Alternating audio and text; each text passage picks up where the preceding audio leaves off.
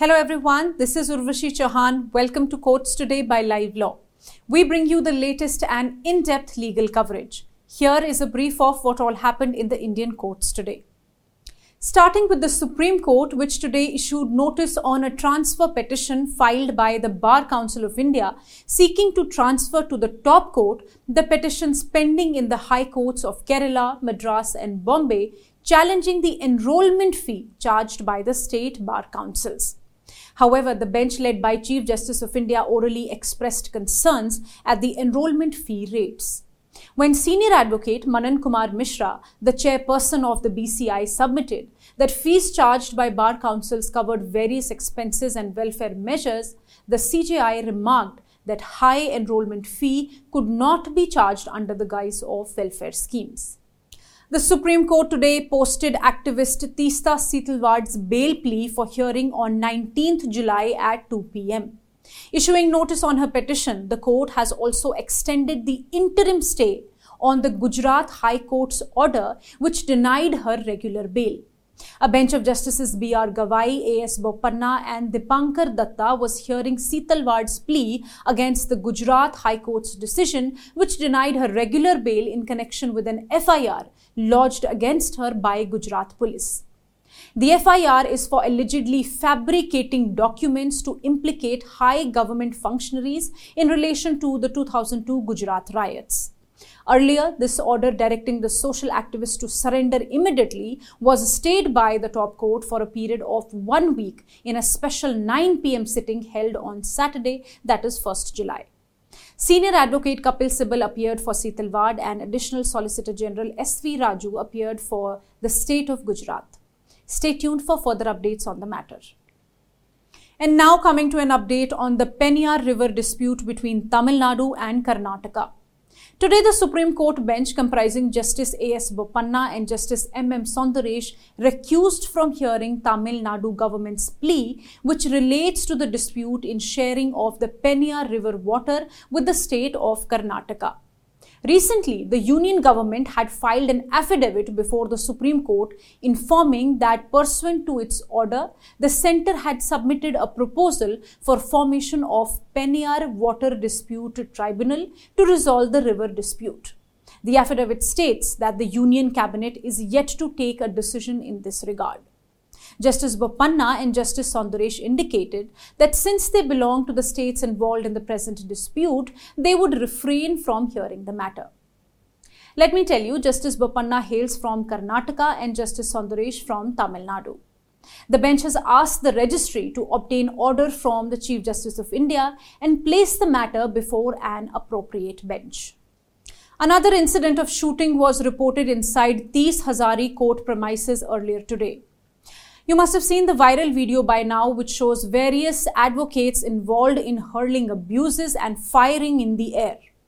Well, the Bar Council of Delhi has taken suo motu cognizance of the incident and has suspended the license of a lawyer who was identified in the video that got viral on social media.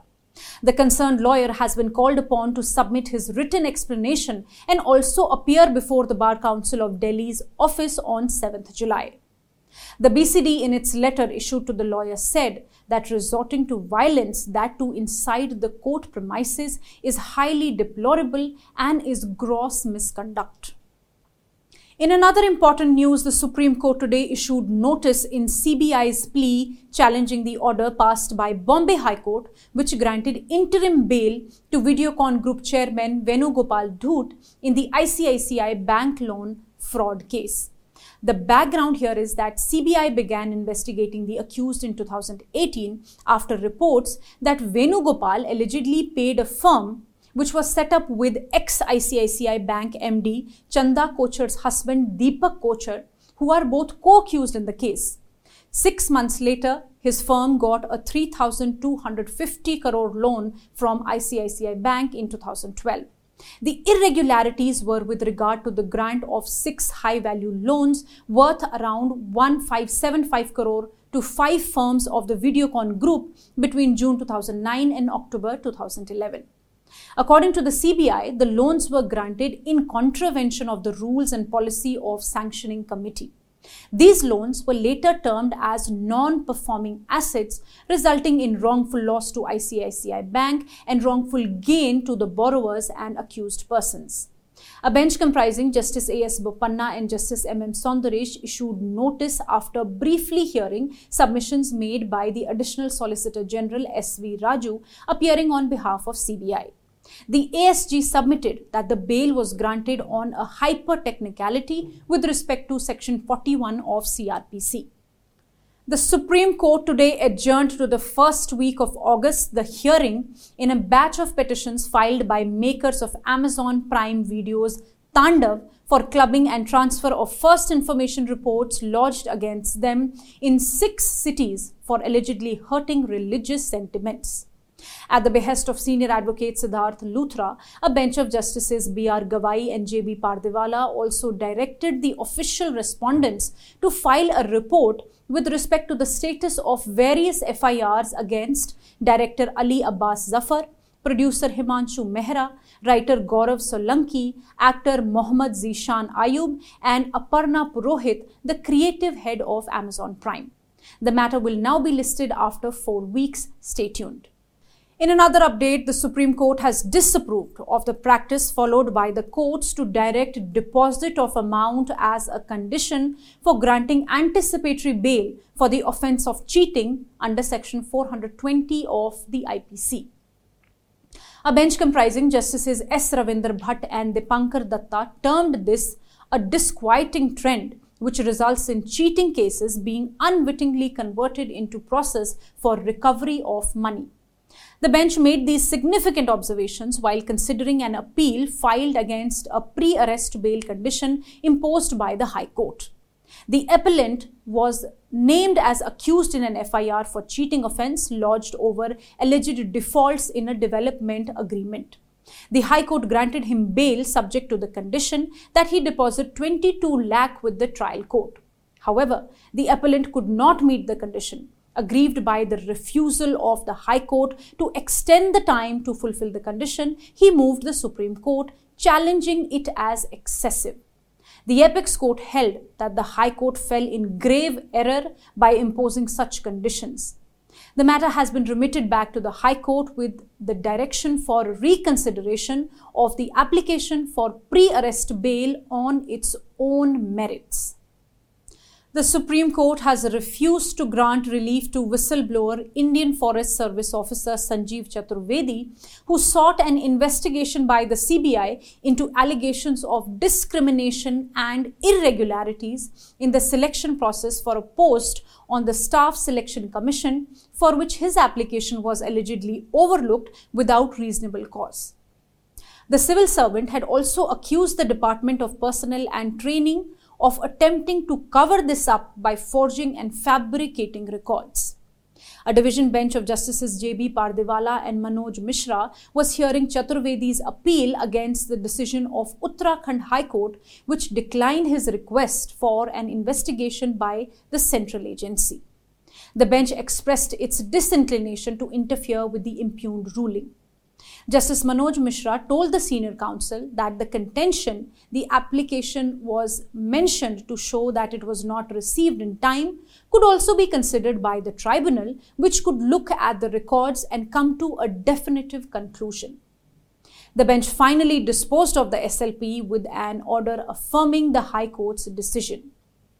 However, the top court clarified that it would be open for the petitioner to initiate appropriate proceedings before an appropriate forum for the redressal of his grievances. The Supreme Court bench comprising Justice Sanjeev Khanna and Justice Bela M. Trivedi has dismissed a petition by an organization of ex-servicemen society seeking a direction for payment of revised pension for those who retired before 1st January 2016. The court held that since pension is covered within service matters, they should approach the Armed Forces Tribunal, which must decide the issue expeditiously. Granting anticipatory bail to Prasoon Mishra, news editor of the Hindi newspaper Dainik Bhaskar, in a case for allegedly spreading false and fake news on attacks against migrant workers in Tamil Nadu, the Madras High Court has directed him to publish a corrigendum on the first page of all publications, stating that the news that they had published was fake and was without verifying the truth. Justice A.D. Jagdish Chandira also expressed disapproval of the practice of publishing a sensitive news without verifying the correctness or understanding the sensitivity of the matter. It was submitted that the publication had posted false news claiming that migrant laborers from Bihar in Tamil Nadu were being punished for speaking Hindi and that 12 laborers were hanged and 15 were murdered. It was submitted that this news had created a sense of fear among the public, and in fact, none of such events actually took place.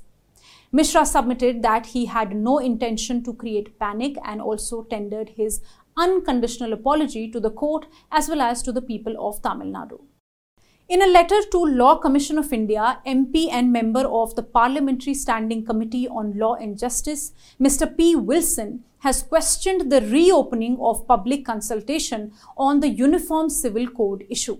He said that India's secularism was at risk because of the UCC, as it will wipe away the unique traditions and cultures of minorities with one personal law. Wilson, who is also a senior advocate, said that reopening an issue that was studied in depth for almost 2 years by the previous Law Commission only 5 years ago is strange. He added that further consultation means that the Commission is attempting to dilute the findings of the 21st Law Commission of India, which was not in favor of the Uniform Civil Code. As the debate on UCC has sparkled, make sure to tell us about your opinion in the comment box below.